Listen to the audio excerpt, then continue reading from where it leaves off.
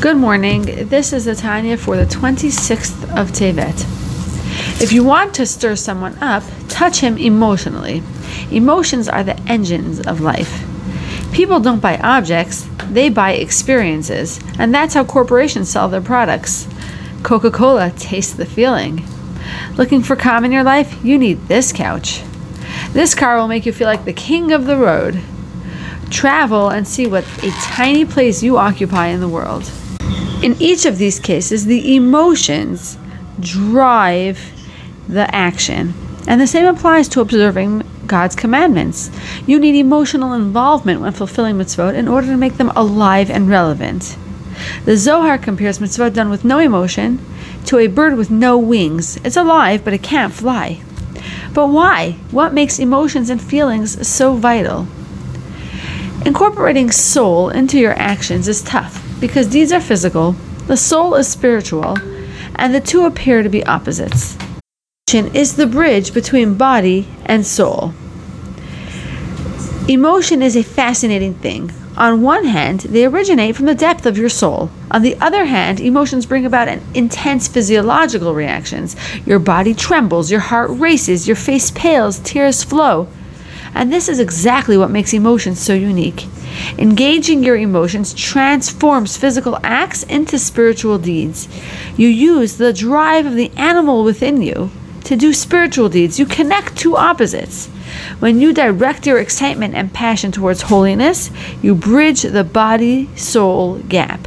This collaboration changes physical acts into spiritual accomplishments.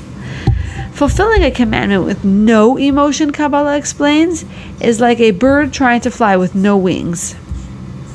But what should someone do if they are cold and unsentimental? Some people can meditate about God, but it doesn't stimulate him with any emotions. Or perhaps right now your emotions are preoccupied with other things and you can't feel excitement for God at this point in time.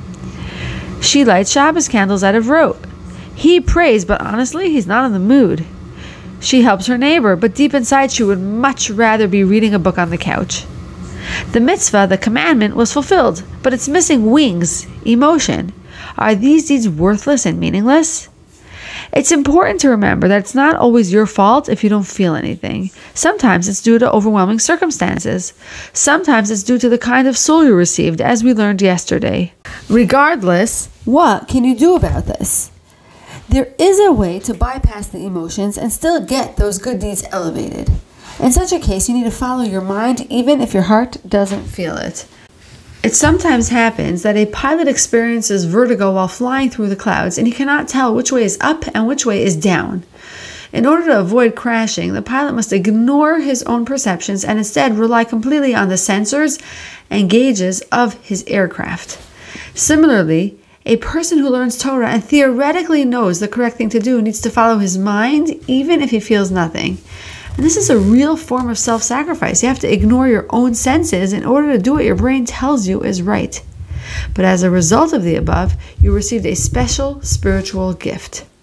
Usually, the only way to elevate any deed you do is via your emotions.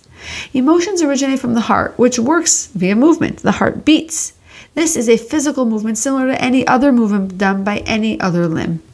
Being similar to the other limbs, the heart can provide the intention and purpose to your actions, which are also physical. And therefore, your emotions can take those actions and elevate them into the spiritual world. The mind and its thoughts, in contrast, are completely separate from action. The mind doesn't pulse, it doesn't move, and the ideas are completely removed from physicality. Sometimes a person thinks proper thoughts, such as studying the 3 minutes of the Tanya, and observes the commandments but lacks the emotional connection between the two.